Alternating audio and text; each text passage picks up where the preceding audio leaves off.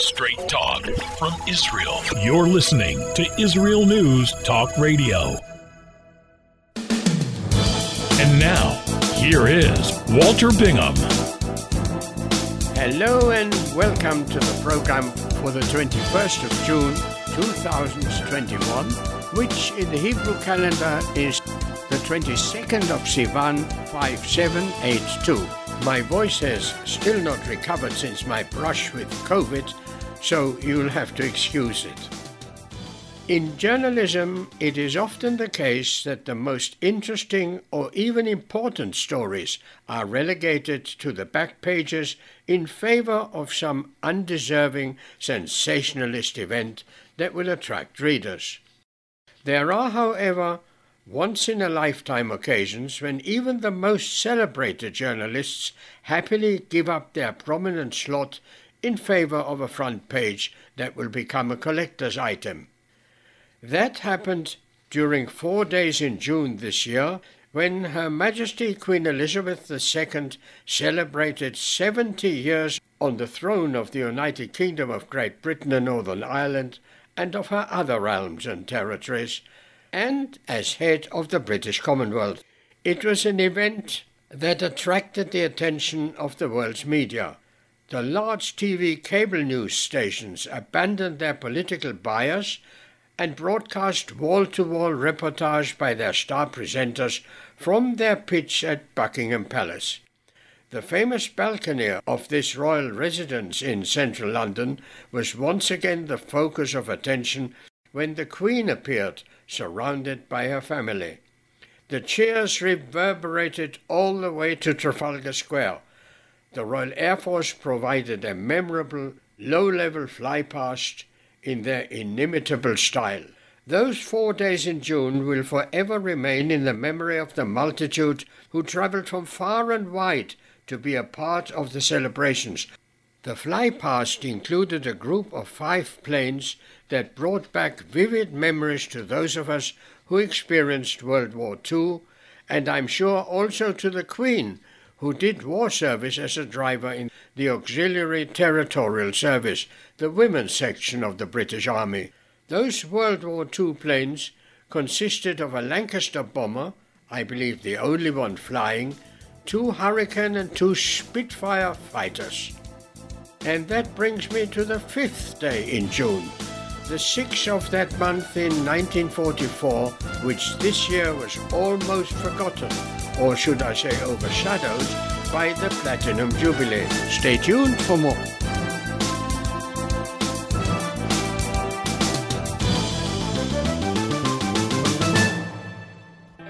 The return of the Jewish people to the land of Israel was prophesied in the Bible thousands of years ago and is coming true today. Shalom. Join me, Josh Wander, on Israel Unplugged. Listen in as we delve into the spiritual and physical aspects of the Jewish return to Zion. We'll discuss the biblically mandated, historic, and of course practical understandings of this incredible transition from exile to redemption. That's Israel Unplugged, every Monday on IsraelNewsTalkRadio.com. And now, here is Walter Bingham.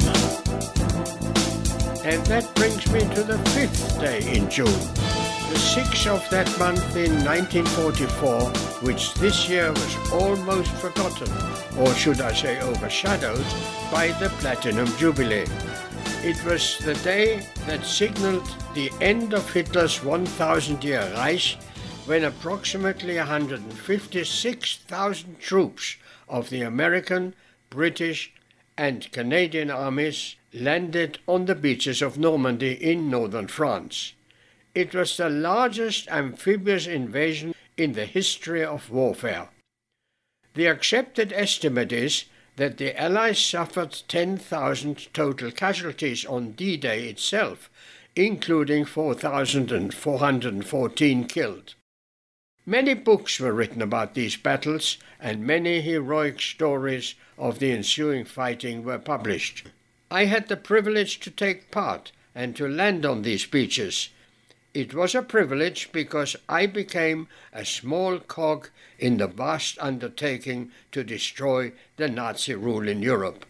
Also this week saw the opening of an exhibition at the Hebrew University's Mount Scopus campus in Jerusalem, the exhibition Sweden in Israel celebrates 70 years of diplomatic presence. After all, in these days of the Abraham Accord, when Israel is making great efforts to establish diplomatic relations with ever more nations, our long connections with Sweden should rightly be stressed. Staged in conjunction with the university's European Forum, the exhibition was opened by Sweden's ambassador to Israel, His Excellency Erik Ullenhag. And this is what he told me when I suggested that this event has too little publicity. It has, but we're cheating a little bit because of COVID. We had the exhibition at the Swedish residence last year and got quite a lot of publicity, and we actually had the first visit by a Minister of Foreign Affairs in Israel for 10 years, opening up the exhibition last year. So we did have some attention then, and then Hebrew University asked if they could borrow the exhibition. And of course, I'm super thankful to Hebrew University and also to the European department that are trying to increase the interest in studying European-Israeli relationship, and in this case, the Swedish-Israeli relationship. Well, I look forward to talking with you some more a little later on. Thank you very much, sir. So now I am going to be shown around this picture exhibition of Swedish-Israeli relations, and my guide is Orna Keren Carmel. We see here an exhibition which deals with the 70 years of relations between Israel and Sweden, starting in the late 1940s and going until today. It deals with the economic, the political, the cultural aspects of Israeli-Swedish relations, and it shows both the upsides and the downsides of the relations, like the killing of Bernadotte by the Lehi in 1948 on the one hand, and on the other hand with the very good relations that were very visible through the 1950s and 70s, while tens of thousands of kibbutz volunteers came from Sweden to take part in the socialist utopia, the kibbutz. We see something about the kibbutz volunteers as well as on very high and formal political visit from Swedish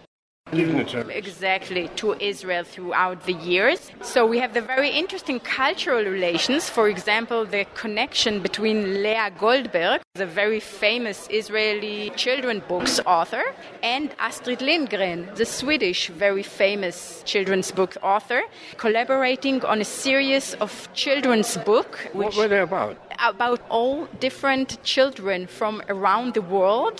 Astrid Lindgren wrote them, and Leah Goldberg translated them into Hebrew. The photos may be the most interesting part of these books, which Anna Rivkin Brick, a Swedish photographer, took during the 1940s and 1950s. There is part dedicated to Raoul Wallenberg, how he's commemorated along the years in Israel, and of course him being righteous among the nations since 1963.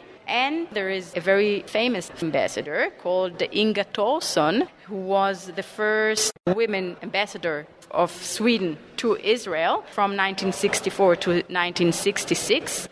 And she had very close relations to Golda Meir and to the Carmel Center. And they cooperated, providing development aid to African women who came to Israel and got instructed in all kinds of socialism. That was a snapshot of this exhibition, showing in pictures the long and fruitful relationship between Israel and Sweden. Because Sweden plays an important part in my life, as you will learn later, I want to tell you about their Flag Day, which is also celebrated on June the 6th, and in 1983 was renamed Swedish National Day. It's the date on which Gustav Vasa was elected king in 1523. This laid the foundation of Sweden as an independent state, and on the same date, in 1809, a new important constitution was adopted.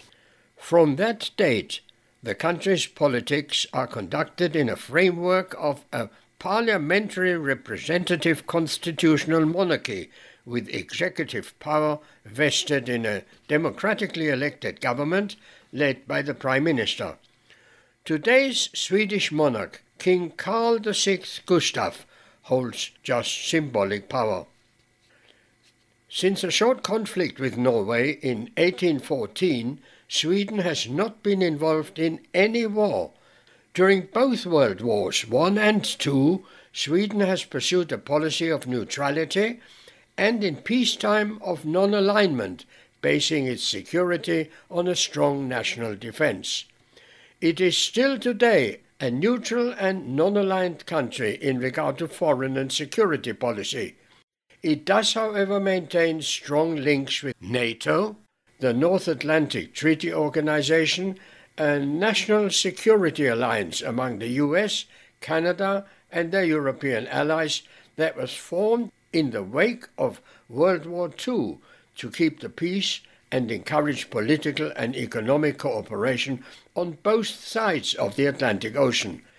It is an alliance of 30 countries that border the North Atlantic Ocean. The alliance includes the United States, most European Union members, the United Kingdom, Canada, and Turkey.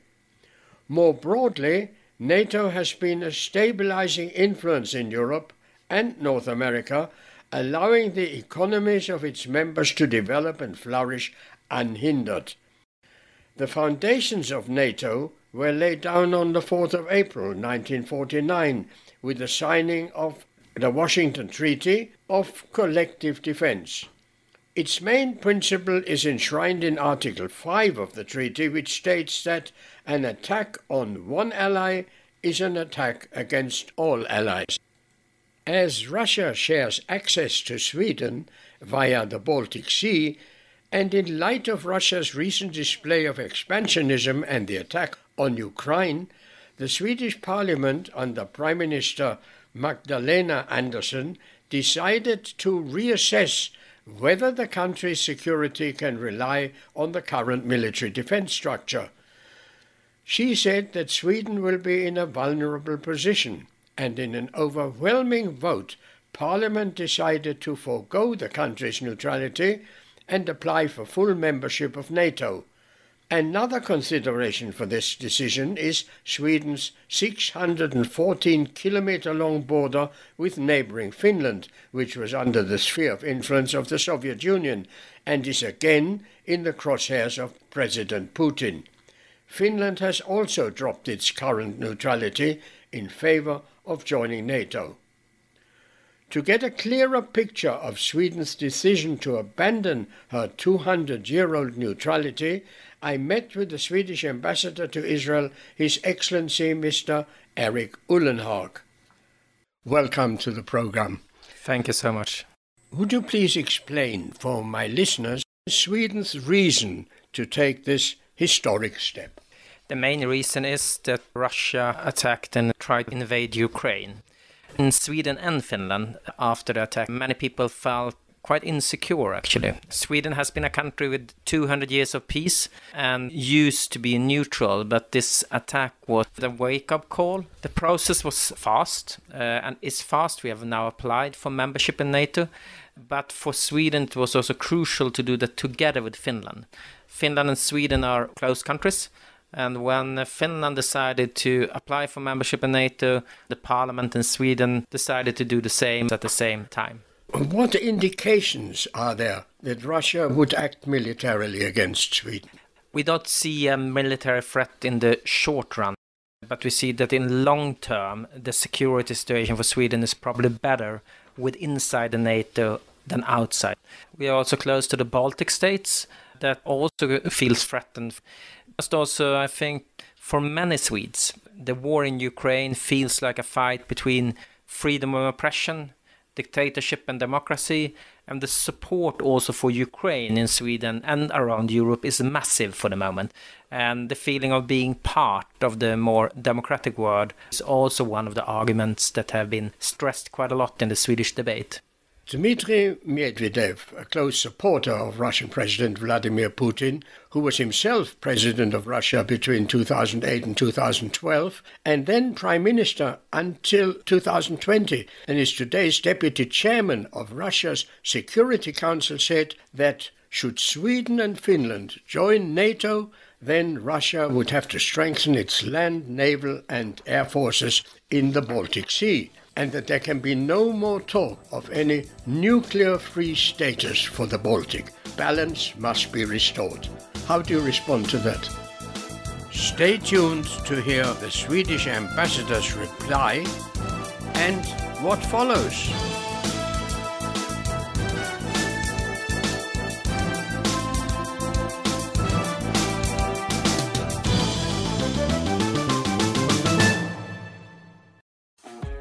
Hi, I'm Steve Miller. And I'm Matt Zucker. Join us for Lighten Up, where we take a look at the week's current events in Israel and from around the Jewish world through a humorous lens. If you've been paying attention during these crazy times, you know that it's a challenge to parody life anymore. But join Steve and I as we give it the old college try. Not only is being happy an obligation, but life is just too short to take it all so seriously. So join me, Steve Miller. And me, Matt Zucker. For Lighten Up every Monday morning at 10 a.m. Eastern Standard Time, 5 p.m. Israel, only on IsraelNewsTalkRadio.com.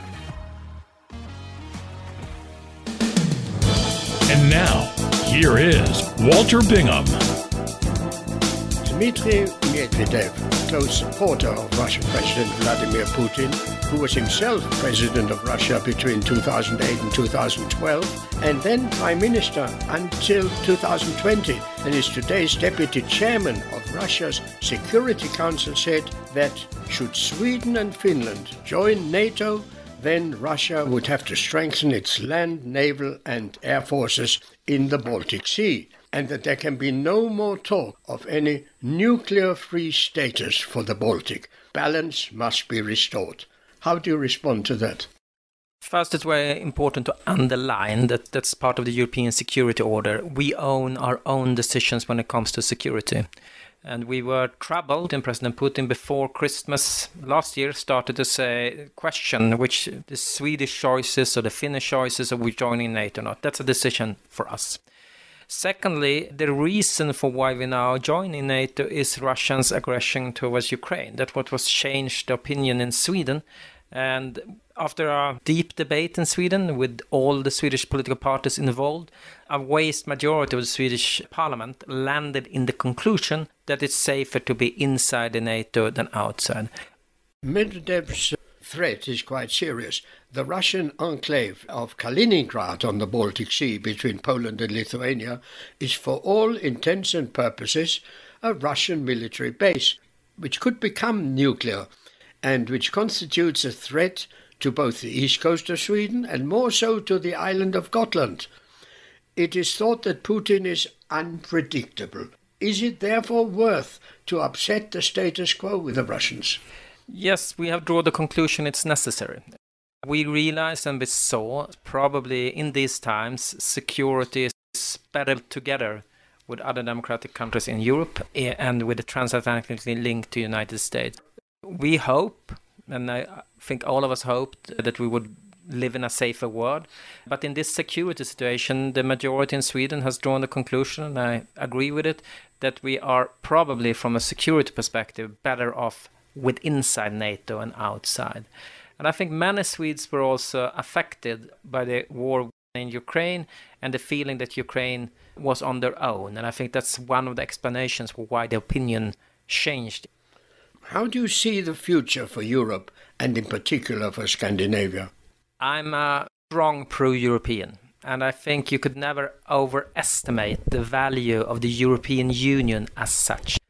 Remember, not long ago, we had the First World War, the Second World War, and we managed to come together inside the European Union, and now Germany is actually the leading country when it comes to democracy and the free Europe. So I see a Europe that comes closer together, not at least because of the crisis with Ukraine, And I see more and more European Union countries also part of NATO. So you still will have the transatlantic link. But of course, the most important is the cooperation with other European Union countries. But of course, we also have strong ties with the countries in Europe that are outside the European Union, such as UK. That it shows how formative the situation was when Russia invaded Ukraine. Sweden did send weapons to Ukraine. And that was the first time we sent weapons to a country at war since 1939, when Soviet Union attacked Finland. The conflict in Ukraine is really under the skin for people in Europe and in Sweden. We are also up in a situation where the map is changing because of this war, and I can't really grasp the effects yet. One of the effects were that Sweden and Finland applied for NATO membership. Another effect was that the European Union came closer together, and I hope that we will see more cooperation between democratic and free states. Let me now come to another subject. Is it not a fact that Sweden's declared official neutrality during World War II was not really true, because the Swedish government made several concessions and thereby breached its neutrality in favor of both Germany and later the Western Allies? Yes, and I think it's extremely important for every country to try to learn from your own history. If I should be self-critical about Sweden, for a long time we described neutrality as a higher moral standpoint. It can't be the higher moral standpoint to be neutral when you had Nazi Germany in Europe. It might have been smart to keep Sweden outside of war. You should be careful in judging generations before you, but it was not the higher moral ground. And it's a lot of things that we need to go to the bottom with, and we are doing in Sweden, and asking ourselves, why did we let German soldiers pass Sweden? Was that right? Morally, it was totally wrong. Was it necessary to keep us outside the war? I don't know. At the end of the war, when the luck changed and the Allies were more successful, then we were closer to the other side. So neutrality in Second World War for Sweden was a way of staying outside of the war. Good so, but it was not higher moral ground. We have a lot of things that we should think, did we do the right thing? And not sit on too high horse when we discuss other countries' choices. You've already preempted something that I wanted to ask you. During June and July 1941, Sweden allowed the German army to use Swedish railways to transport, for instance, a German 163rd Infantry Division, along with heavy weapons from Norway to Finland. There were regular, similar breaches in Sweden's neutrality. On the 8th of July 1940, the Swedish agreement with Nazi Germany was formalized. One daily train, 500 men, back and forth between Trelleborg and Konche. And one weekly train, 500 men, back and forth between Trelleborg and Narvik. An agreement that was later expanded. Matters that I have to question.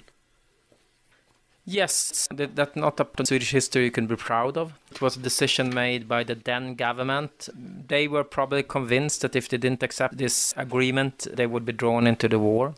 But it's not a morally high ground. It's a part of the Swedish history that we need to question ourselves. And I think all European countries, including the neutral countries, have a duty to try to learn from what we did during the Second World War, and also be open that some things we did good, some things we have all the reason to question.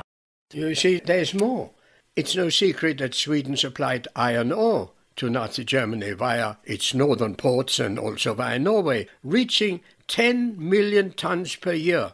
Equally driven by business, SKF, the Swedish ball-bearing industry, supplied more than 50% of German ball-bearing requirements during World War II, but also a smaller percentage to the UK. So it wouldn't be the first time that Sweden is not neutral, except that it wouldn't be covert. It depends how you define neutrality. We weren't neutral during the war in the way that we didn't go into fighting on either side of the war, with exception for supporting Finland with weapons. We didn't participate in any fighting. It's part of the history that we all have the reason to think about, and I think it's extremely important not to hide anything in history either. It's not moral high ground to act the way Sweden did. It was a way of keeping Sweden outside of war. right or wrong, it's widely debated in Sweden. I wonder if all Swedes see it the same way as you do. It's a debate. It's also healthy, is that for a long time we described ourselves as sitting on a higher moral ground. We have different opinions, of course. What is good the last decades is that this has been quite widely debated. And the most healthy development, I would say, is that when I went to school in the 70s and the 80s, the perspective in Sweden was that we were morally better than others because we were neutral.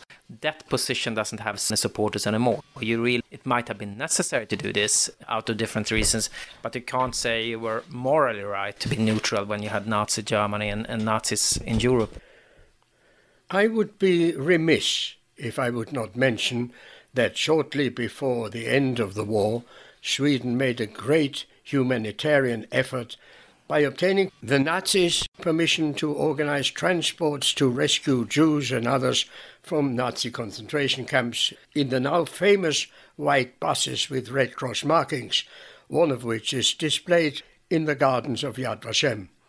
The government at the time was headed by the arguably longest-serving Prime Minister, Tage Erlander, 23 years, and followed by the equally humanitarian Olof Palme.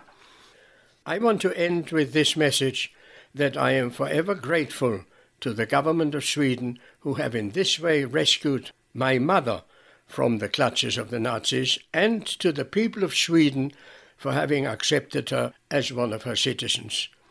Today Sweden stands at the crossroads of her future, not only in the realm of foreign policy, but also to combat the notorious rise of anti-Semitism within its ranks. Ambassador Ullenhag, thank you for having been so frank and for your time. Thank you so much for having me. And now, by popular demand, another track from Lenny Solomon's Shabbat in Liverpool.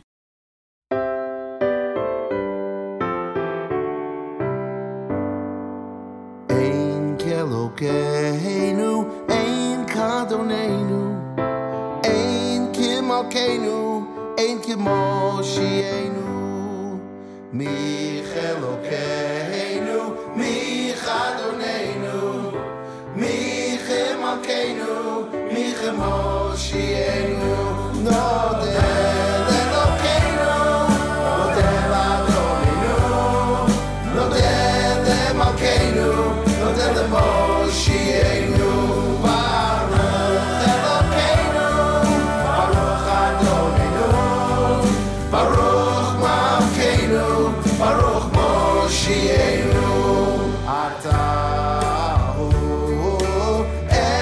Elokeinu, Atahu Adonenu, Atahu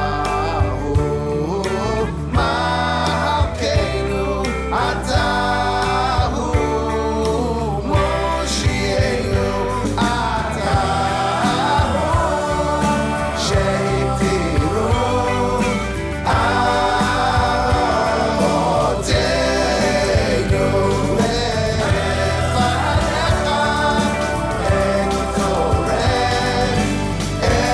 Ekitoret Hasamim.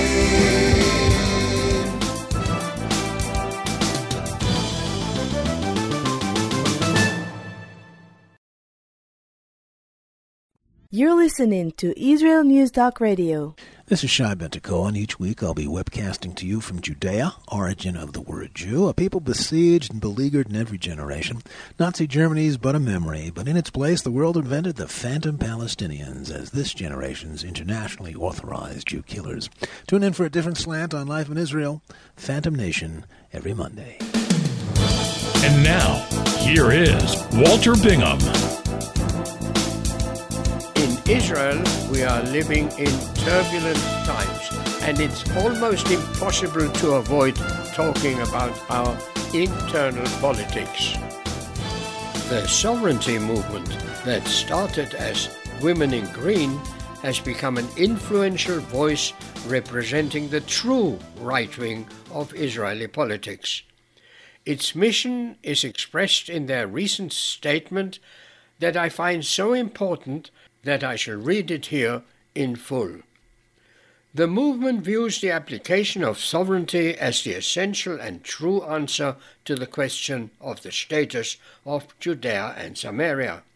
The application of Israeli law over Judea and Samaria should have been done decades ago, and then the State of Israel would not have needed emergency regulations that perpetuate the historic stain that Israel experiences as long as it does not apply its sovereignty over the cradle of its homeland and the source of its life as the Jewish people. The chairwomen of the movement, Yehudit Katzova and Nadia Matar, expressed their hope that right-wing members of the coalition government will come to their senses, put aside personal and political considerations, and understand the historic necessity of the application of Israeli sovereignty over Judea and Samaria. Unite under the Zionist vision and vote for sovereignty is their motto. The statement then explains that there is a huge majority in the Knesset that supports sovereignty. Unfortunately, our government is neither representative of the Knesset majority nor of current public opinion, and our Prime Minister's obsession with retaining power is causing ever-increasing governmental turmoil.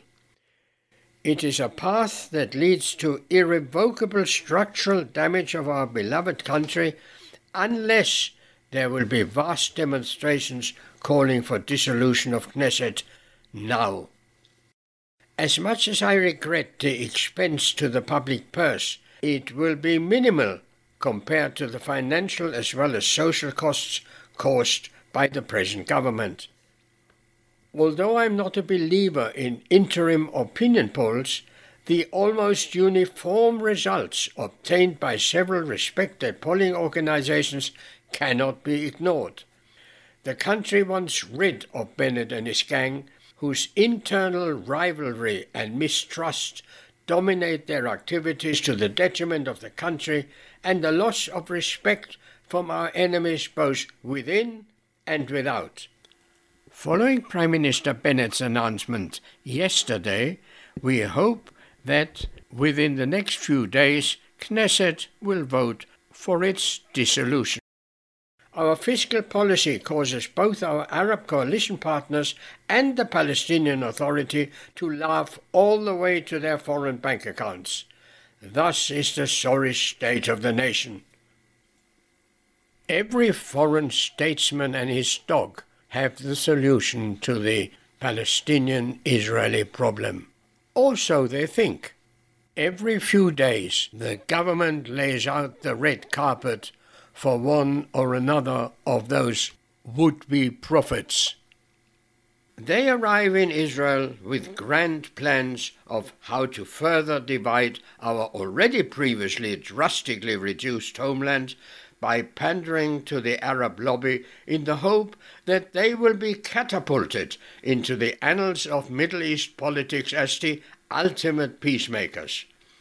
The latest arrival was Ursula von der Leyen, President of the European Commission, who, like all others, failed to achieve her intended mission. These excursions to Israel by influential politicians are not new to us. They started already in 1948, following the establishment of the Jewish state. To my knowledge, the first was the Swedish Count Volker Bernadotte, who in his capacity as envoy of the UN presented their plans of how to permanently apportion Jerusalem to the satisfaction of the Arab world. He too had no luck, and so they came one after another with false hope, only to have to return again with their tails between their legs. But the pied de résistance will occur on July 13 and 14, when the alleged leader of the free world, Joe Biden, will stumble down the steps of Air Force One onto the tarmac at Ben Gurion Airport, red carpeted of course, to begin yet another attempt to salvage his failed presidency. He is in fact en route to Saudi Arabia to beg for oil in order to save his green policy at home, never mind pollution occurring elsewhere. While in the area, he felt it worthwhile to exert his authority and demand an end to the Palestinian-Israeli conflict. I, like all other rationally thinking Israelis, are looking forward to Biden's presentations read off the indispensable teleprompters. To me, it is inconceivable why his advisers will allow an opportunity at such a high-profile visit for the president to possibly make another one of his regular faux pas. Israel's government press office has been busy screening the press credentials of the masses of international journalists who invariably want to flood the country on such occasions. The creeping encroachment of the LGBTQ movement has reached yet another Jewish institution. The Jerusalem Post reports that following an action brought by the YU Pride Alliance in the New York County Supreme Court, Judge Lynn Kotler ruled that YU as a non-religious organization is subject to the New York City human rights law. They have therefore immediately to accord the YU Pride Alliance the full and equal accommodations, advantages, facilities and privileges afforded to all other student groups. Yeshiva University is not a religious corporation, she ruled, and therefore cannot ban a certain group because of the religious faith. I have never understood and will never come to terms with the justification that someone's sexual orientation should be flouted in public. It is, in my view, a strictly personal matter and not a cause to form official associations or even stage public demonstrations or marches. Their adopted term of pride, of being proud, is a total misnomer, and so is gay, a legitimate term of the English language that can now no longer be used for its original meaning. And finally, you would have thought that the one subject which will never be tainted by politics is looking after dogs. But unfortunately, you would be wrong. If you'd want to adopt a canine from a Californian dog shelter, you'd have to fill in a form.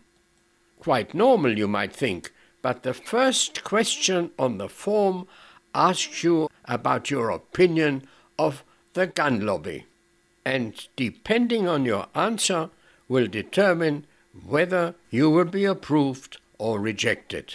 Now, you tell me, what has that to do with being able and capable to look after a dog? And with that, I end for today. Thank you for listening, and if you have any comments or suggestions, please write to walter@israelnewstalkradio.com, where you will always get my personal reply. So, until we meet again, this is Walter Bingham wishing you a pleasant week, a healthy week, and please don't forget to look after your elderly neighbor. It might even be a Holocaust survivor. Goodbye.